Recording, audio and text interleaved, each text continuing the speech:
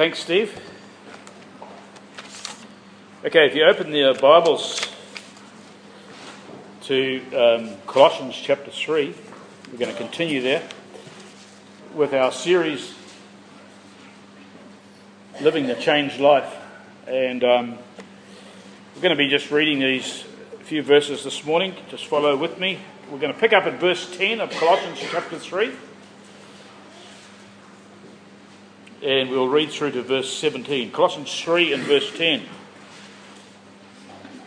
I'll start at verse 9 just for a little bit of context. Do not lie to one another, since you laid aside the old self with its evil practices, and have put on the new self, who is being renewed to a true knowledge according to the image of a renewal in which there is no distinction between Greek and Jew, circumcised and uncircumcised, barbarian, Scythian, slave and freeman.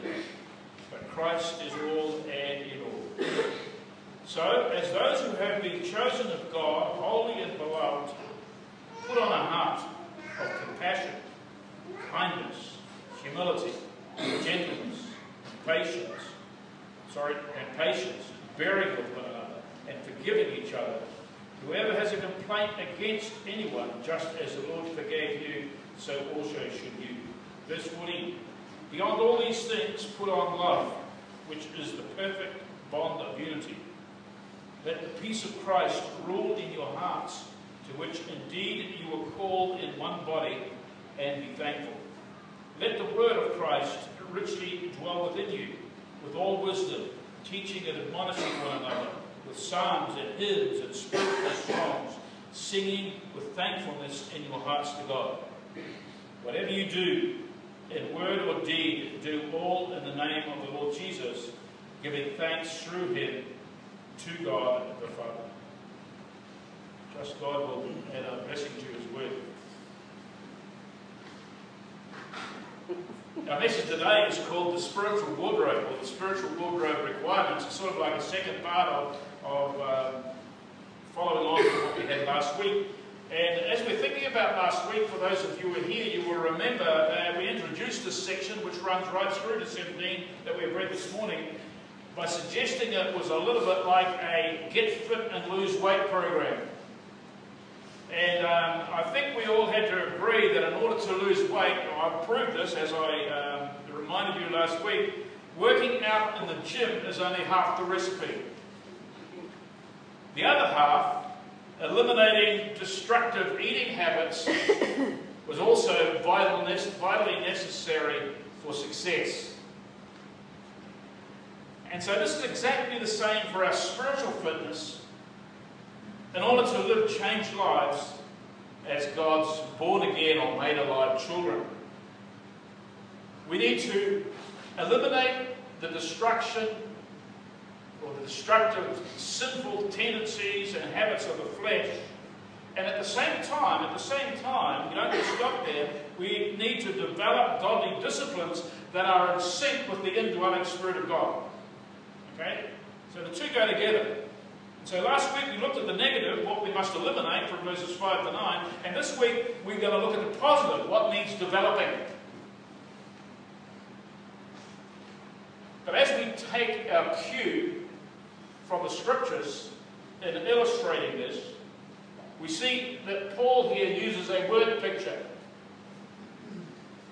Probably not seen so clearly in our English translation, but we see it in the Greek word, and I'll just flesh that out a little bit. So we don't see so much what I brought into it last week, the gym and healthy eating habits, but what we see this week is we see a wheelie bin and a wardrobe, okay? A wheelie bin and a wardrobe. And the command given here is all about how believers must dress themselves with Christ-like virtues. What for? So that we will show him off. Show our Lord Jesus off in our everyday world. That's what we're called to do. In verse 8, he uses that word, put them all aside. Okay? And we touched on this last week. He says in verse 8, put them all aside. Now that is the same word that's used for stripping off old and dirty clothing and discarding them. Throwing them in the wheelie bin. They're no good. I had a little bit of experience with that yesterday. I got up, and lo and behold, my sort of what I would call work clothes, my wife had only had them on one day, or the morning before, and she had taken them and put them in the wash. So out came a new set of older clothes, because I had to go out and prune the roses and mow the lawns and etc. And yesterday morning was quite humid, and after I'd finished by about 10 o'clock, I came in and everything was saturated, probably not unfit, and I was saturated with a load of sweat. So off with the cold, off with the clothes. They were not into the wheelie bin, but into the washing machine. And because I had a very important appointment, as a bike ride that I was coming up with a friend of mine. So on a new set of clothes, but and we went on this great bike ride, and with a leather jacket on, etc., you get a bit clammy. And when I got home, oh wow, here it is all happening again. Off the shirt and into the washing machine. And so this, put them all aside, has an idea of discarding dirty clothing. Okay? So there's the word picture, and we're going to take that cue this morning. But from here on, after verse 8, from here on, we see that Paul picks up another word following along from this picture that he uses, where he says we must put on. We see it in verse 10, verse 12, and verse 14. In other words, this section is all about putting on, developing a new wardrobe of spiritual clothes. That's the word picture Paul uses here. He picks that up and uses it. So in order to live changed lives that manifest Christ, we must be wearing the right kind of spiritual clothes. Noticed this last week, like many of you, watching the Sochi Olympics, and see some of the clothes they all wear. Particularly the downhill racers and the ski jumpers and the ice skaters. It's super tight, it clings to their body, and that, they have to do that because it enhances their speed and endurance and mobility, etc. And so they wear the right kind of clothes for what they're called to do. And likewise, Christians also, we must dress ourselves outwardly. You got this? We must dress ourselves outwardly with Christ-like conduct in order to show off Jesus Christ who dwells within. Amen?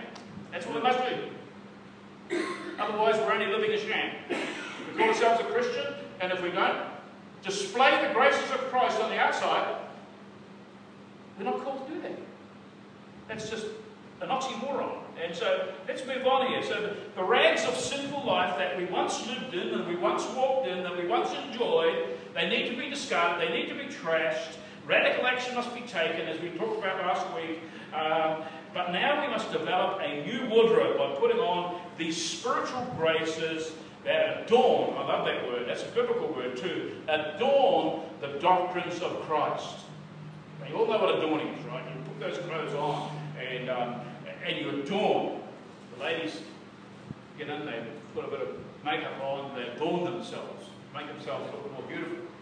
And us men don't do that, do we? Because we don't need to, we're beautiful already. But the idea of adornance, and I can't call the text, I think it's in 1 Corinthians, adorning the doctrine of Christ, is that as Christians we display the virtues of Christ, so we adorn the doctrine of Christ. Not that Christ has to be made more beautiful, but, hey, we're the only Jesus Christ people see in this world, right? We're the only, that's it. And so they need to see the Lord in us. And so what we're going to do this morning is we're going to have a look at this section, and it's divided up into 3 areas. And the first one is our new position. Second one will be our new performance, and the next one will be our new priorities. Okay, our new position. This begins in the second verse of verse 9, and it acts like a kind of a bridge. Okay, a kind of a bridge between 2 major sets of instructions. We've had the first set of instructions. Now we're going to the second set of instructions. And this section here adds like a little bit of a bridge, like a link bridge. And it's between the behaviour we must put off, discard, put to death in our lives, and also what behaviour we are to put on, like the set of clothes that we've been talking about. And so this bridge that Paul uses here is also for a very special reason. He uses it to remind believers, to remind us here this morning of our spiritual roots. People in this day and age, it seems to be a craze that we've got to go back and find our roots. You know, there's programs on TV, there's genealogy things being advertised. Everyone wants to find their roots, whether they go back to the country of origin or whatever. It seems to be an in thing these days. And so you find your country of origin and then you go to the tattoo parlor and get a tattoo on it. That's what happens, you see. You don't do that, but there you are. And so this is what Paul, he reminds us of our spiritual roots. He kind of pulls the reader up. He pulls the reader up as if to say, oh, by the way, before I introduce you to the new clothes in your spiritual wardrobe, I want you to be very clear in your minds why you are, each of you, obligated to wear these Christ-like virtues. Okay? And so he says, since you laid aside the old self. Let's stop right there. Since you laid aside the old self. This is an accomplished fact, right? It's an accomplished fact. It's already done. You see, at your conversion, you discarded your old identity. The old self is done and gone and been done away with. It's crucified with Christ. Your old identity is gone. And you have moved from your sinful, selfish ways to a new and living way in Jesus Christ. That's your conversion. That's what it's all about. You see, folks, this has taken place. God in grace has generated in us what I call a faith and repentance response to His moving in us. When we felt convicted, when we were uncomfortable, however He worked in us, He moved in us a faith and repentance response toward God's grace and love. And we trusted in Jesus Christ. We have that in Titus chapter 3, verse 5, by the way. It's not my idea. And so what you have done is you have shifted from the environment of sin and darkness. You have moved from there willingly, by the way. You weren't sort of like some sort of robot that went like this. You moved willingly from that dark place, that lost place. Okay? God did not invade your own volition and move you that way. You had a responsibility. You moved there from there willingly, like someone who gladly strips off all their dirty clothing. Like I gladly did it the other day, the physical clothing. Okay? And so He hasn't violated your will, as it were. You gladly did that under the conviction of the Spirit of God. And, wow, I want to be clean. Okay? And the only way I can do this is trust in the Lord Jesus and repent of my sin and turn around. And so you discarded that old way of life.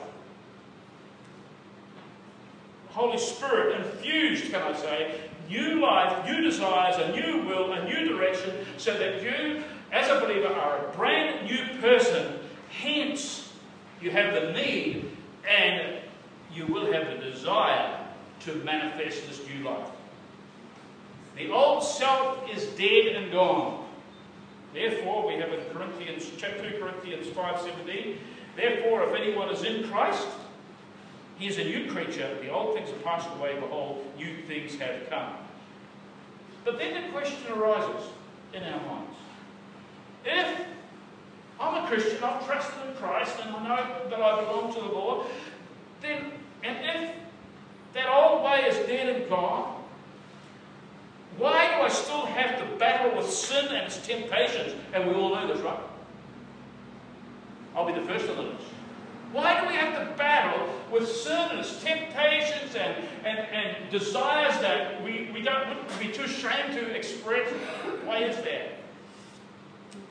My dear people, the problem lies in the fact that our God-given new self still lives in these old sin-affected bodies. The believer is both a new man in Christ and an old man in the flesh. He is both indwelt by the Spirit of God, and he is daily harassed. He is daily harassed by the sinful desires of the flesh. We all experience this. No Christian is sinless.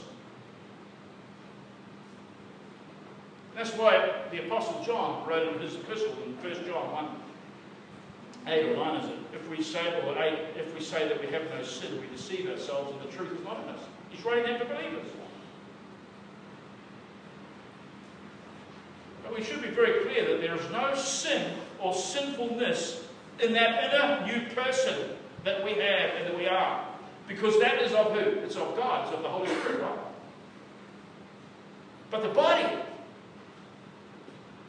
our fleshly humanness, just as it experiences decay and the battle of the bulge and the arthritis and the greying hair or the no hair, just as it experiences decay and hassles and problems and sicknesses and diseases,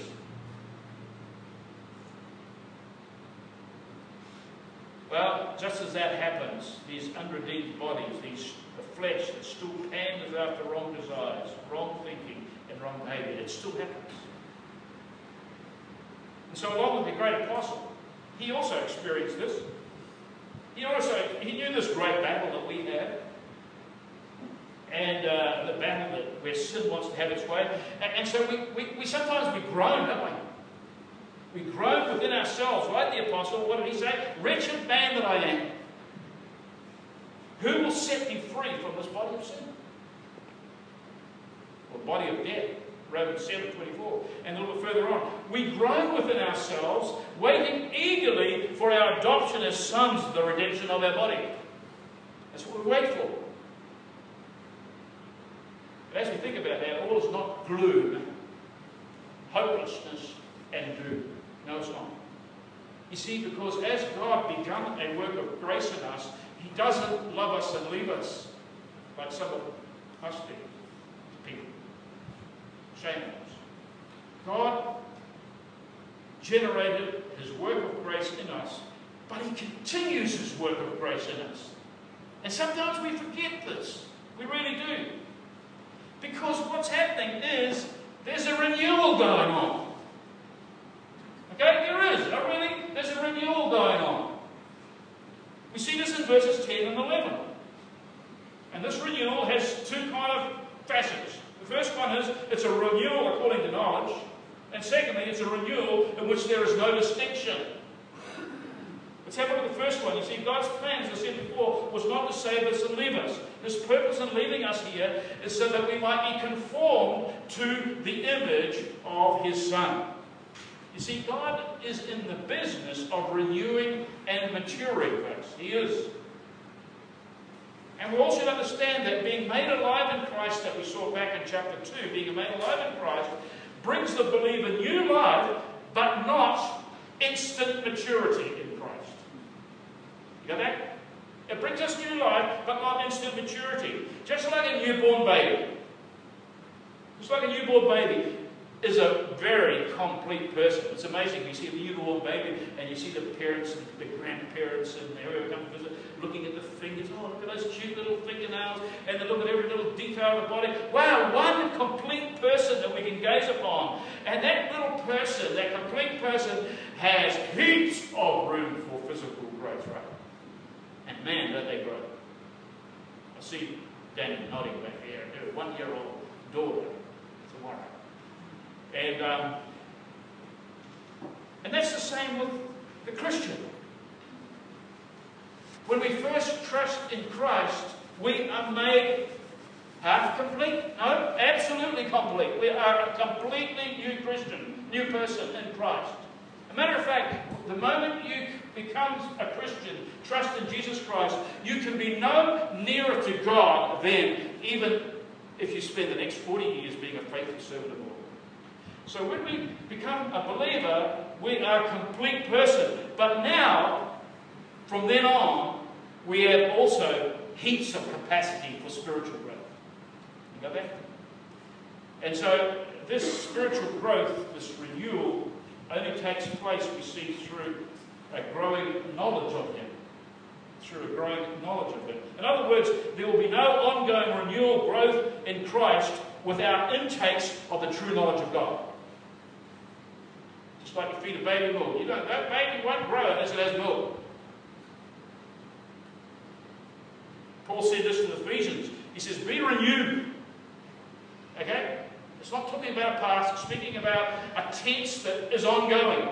Be renewed in the spirit of your mind. Ephesians 4:22. He says the same thing in Romans chapter 12 too, we've been looking at recently. He says, be transformed by how? By the renewing of your mind. And guess where the source of this knowledge is found? You've already guessed it. There's only one place. The Holy Scriptures, the Bible. And by the way, not through some personal mystical experience or some vision of the night that you may have, or some private message from God that you might claim to have heard. No. Paul wrote to Timothy, this is what he wrote. All Scripture, not some, all Scripture is inspired by God, that means God-breathed, right? Is inspired by God and profitable for teaching, for reproof, for correction, for training in righteousness, that the man of God, man is men, plural, men and women, that the man of God may be adequate, equipped for every good work. 2 Timothy 3:16 and 17.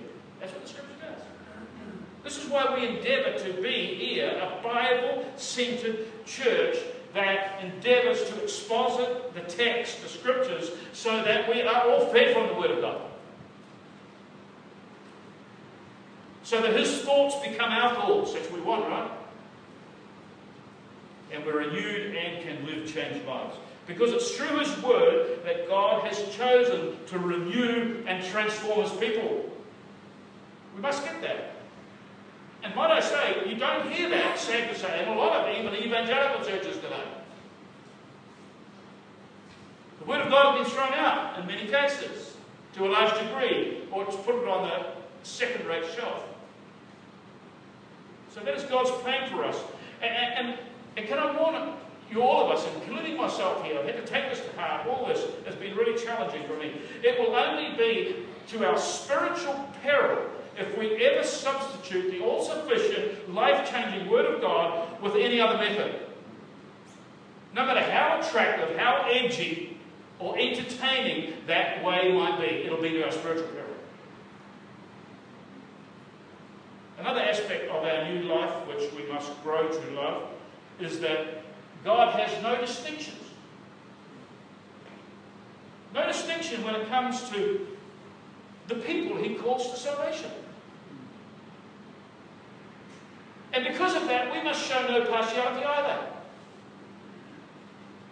No matter who we are, ethnically, vocationally, or what we were before we got saved, now Christ dwells in us, and so therefore all believers are equal. We're brothers and sisters in the Lord. I love this doctrine.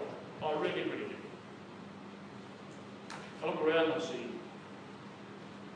first Australians, second Australians, El Salvadorians, Filipinos, Indians, Kiwis, and a few other mixtures. What an awesome bond to be one in Christ, right? Where Christ sees no partiality. And where that thought of God, can we say, becomes our thought, where we show no partiality. You know, the world at large really wants what we have. Do you realise that? It really wants what we have. And spends billions trying to get there, but it never will. Even with all its legal clout that it has, of human rights laws, anti-discrimination laws, freedom of speech laws, discrimination and racial hatred, it will continue, it will remain deep-seated and causing chaos, because that's just the heart of a simple man. My dear people, let us be those who value one another, for why? We are in Christ. There is no place for any kind of people barriers in the church. Because the gospel in Jesus Christ, the gospel of our Lord and Saviour, has smashed those barriers down, and in Christ the church is what? Ephesians 2:15 tells us, is one new man. As a footnote here, as a footnote on this, I really believe that we miss out hugely when we see, I'm just talking about here in the Church of Australia or of Adelaide, I really feel that we miss out hugely when we see different ethnic groups start up their own churches to facilitate purely their own ways and their own styles. I really feel that we miss out. That's why I value the mixture of people. You know, if language is not the issue, I can understand that if language is... Okay, after all, if you didn't understand English here, you'd be just looking at it and think I was speaking in tongues, which we don't do here, by the way, in that sense of the word. And so if language is not the issue, surely we can be one people growing in Christ together and worshiping together, right? Even if we eat different food and do different things in different ways. That's a test for us. That pushes our comfort zone. You know, our comfort zones need to be pushed. Honestly, they do. I think of heaven, you know. We're not going to have the Filipino church over here, the Vietnamese church over here, the Indian church over here, and the Australian church up here. No. We're all going to be together. So I'll say, let's have a foretaste of what's going to happen in the future. So there should be no distinction, for God sees us as one. So how are we going to respond to all this? You know, all this sounds like an impossible task in our cultural climate, can we say. How does God want us to make room for our renewal individually and in His church, and for there to be no partiality? How are we going to respond? Well, that brings us to our second point. We see that we have a new wardrobe in verses 12 to 14. You see, the level of change in our submission to the person of Christ, it will be determined by our appreciation and understanding of who we are in Christ. So the level of appreciation and understanding of who we are in Christ will determine how we respond to all this. The new self that God has imparted to us, it will really prove itself, folks. Honestly, it will. If we are genuinely and truly in the Lord, true believers, it will work. It'll be like yeast, you know. Yeast you put in bread, it starts working and emanates right throughout the whole loaf and actually causes huge changes. That's what like being born again is. And being saved and being made new in Christ. It will prove itself. It works. It proves itself by being submissive to the true knowledge of God. And having a true knowledge of God that will govern our conduct and our lifestyle in this world. It really will. And if you find yourself that, hey, well, when I just look at myself and evaluate myself, I'm no really different from the person down the street who's unsaved. I would say if that's the case, you want to really seriously consider whether you do belong to the Lord or not. And after you've considered that, get down on your knees and repent and put your faith in Jesus Christ. And you can be saved here this morning. It can be a brand new beginning. It's no great difficult task. The Lord just asks you to submit to His Word and believe and trust in His Word, what He said about His Son, Jesus Christ. And so what does Paul do here? He reminds the Colossians what they must wear. He said, this is what you must wear because why? In verse 12, you've been chosen of God. That's what he starts with. Because you've been chosen of God. Because you've been set apart by God. Because you are the object of God's special love. That's what he says in verse 12. You see, God longs that the Colossian believers and us here this morning and all those who belong to Him respond to His bountiful grace in our lives. He really longs for that. That's what He wants. And He commands it. What this means is that every believer in Jesus Christ, though being equal in status and spiritual position, we are also uniquely special to Him. Sometimes we don't think about that too much. We are uniquely special to Him. He doesn't just lump us all together and say, oh yeah, church. Whatever, how many people? No. He knows each of us. We're beloved of Him. We are chosen of Him individually. He knows the very number of our hairs on our head. Some of us won't be that hard because we haven't got very many, but there you are. He knows all about us. And because of that, in this special sense, what He's done is He focuses His special love upon us. Individually. Just think of that. Out of all humanity's billions, Out of all humanity's billions, from woe to go, we could say, okay?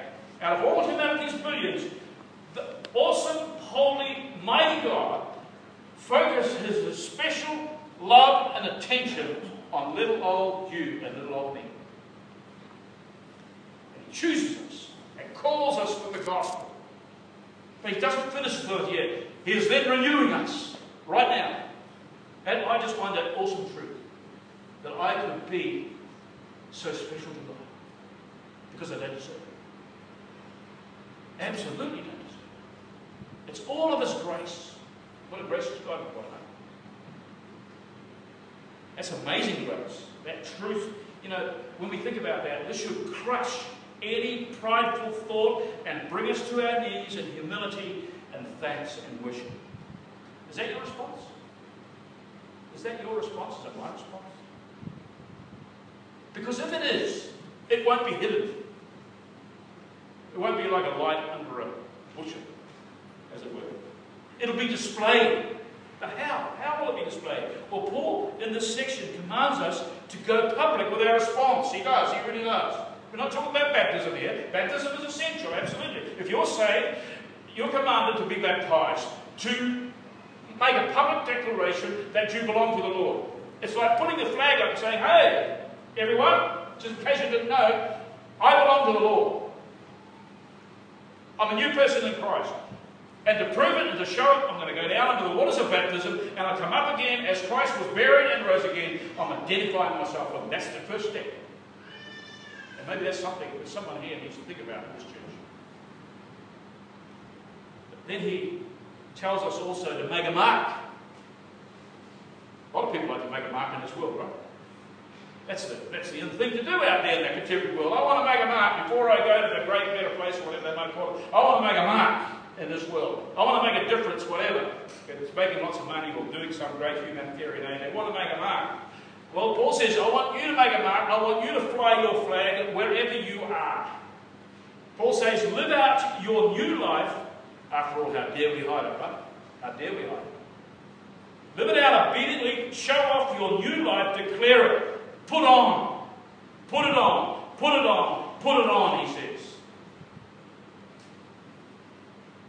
Put on these graces like a new set of clothes to replace those old rags of sin and stuff. You must do that. And first of all, he says, put on a heart of compassion. Okay, put on a heart of compassion. Now, I'm not going to spend a huge amount of time on each of these things because they're self-explanatory, but simply putting on a heart of compassion means don't be indifferent to the heartache and difficulties of others. Be involved in ministering to others in need. Don't just walk away from them or say, oh, let someone else do that, or let the pastor do that, let the elders do that, or whatever. And it may not even be in the church. Show compassion to those who are outside. But for the grace of God, you could still be outside. I could still be outside as well. And then he says, put on the garment of kindness. In other words, be as concerned about others as you are yourself. That's what that word kindness there means. How kind are we, folks? We're selfish creatures, aren't we? Now, this is one that I struggle with. But I need to, and we all need to. And then it's put on the garment of humility. That's putting up its first self-last. Same kind of deal as kindness. They need to marry with one another. And then put on the garment of gentleness. That's a willingness to bear the burden and suffer wrongdoing instead of getting our own back. We love getting our own back, right? That's one we need to wear more than we do, I believe. Whether it's in the workplace, where we're getting a rough deal or whatever. Well, we don't deserve this. So I'm going to take action. I'm going to put my foot down because I have got my rights. Believe it or not, folks, as a Christian, you don't have any rights at all in this world. That may be hard to take, but that's true. The only right we have is Christ. So when you get a rough deal, just pull back a bit and say, okay, I'm an ambassador for Christ. What would he have done in this situation? Because I've got to wear the clothes he's given me. So wear gentleness. Also, wear patience. Put on the garment of patience. In other words, be slow to anger. And do not be known as a person who has a short fuse. I came to realise last week that some of our words and slang and metaphors that we use may not be known as well by some who come from other countries. Short fuse means a person who is very angry very quickly. In other words, he erupts like a volcano. When something doesn't go his way, he usually goes into whatever kind of an angry rage. Don't be known as that. In the workplace, at home, you're to be enduring of others. That's what it means. Another expression we use, don't fly off the handle. Now you're to put on the garment of bearing one another. This has the idea of hanging in there despite the difficulty, the complaints, and refrain from retaliating even when you are put down and treated badly. It's a little bit similar to gentleness. Bear the burden of people that God has placed you among. Then we see, put on the garment of forgiving one another. Why? Why should we do that? Why should we forgive other people? This is why.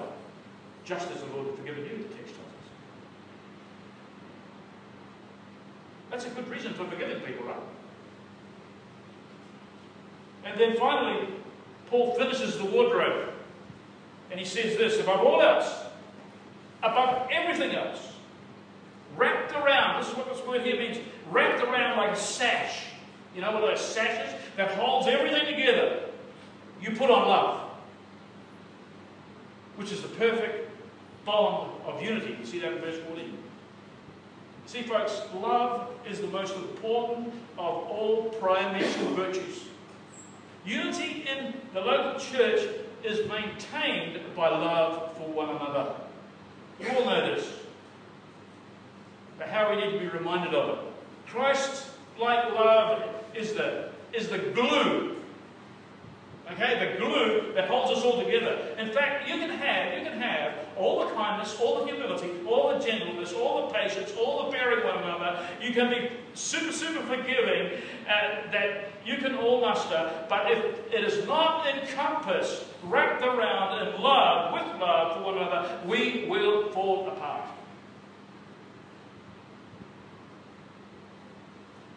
All of these new clothes that we're to put on must be motivated from a heart of true Christ-like love. And remember, Christ's love toward you and myself was not in word only. His love was clearly displayed for us by his action, by his coming into the world, his humility, and stepping down and taking upon human form, and then finally going to the cross and giving up his life for me. That's where his love was displayed. And so when it comes for you to love one another as Christ commands us, don't let it be in word only. When you see the opportunity, love your brethren. So to live changed lives, we must put on these virtues. You know, but we fail at them, don't we? Okay, well, I'll put on love. I'll put on kindness. But then it slips out the door again. Right? So what this whole text means is that when we fail, we get back up and we put them on again, and again, and again, and again.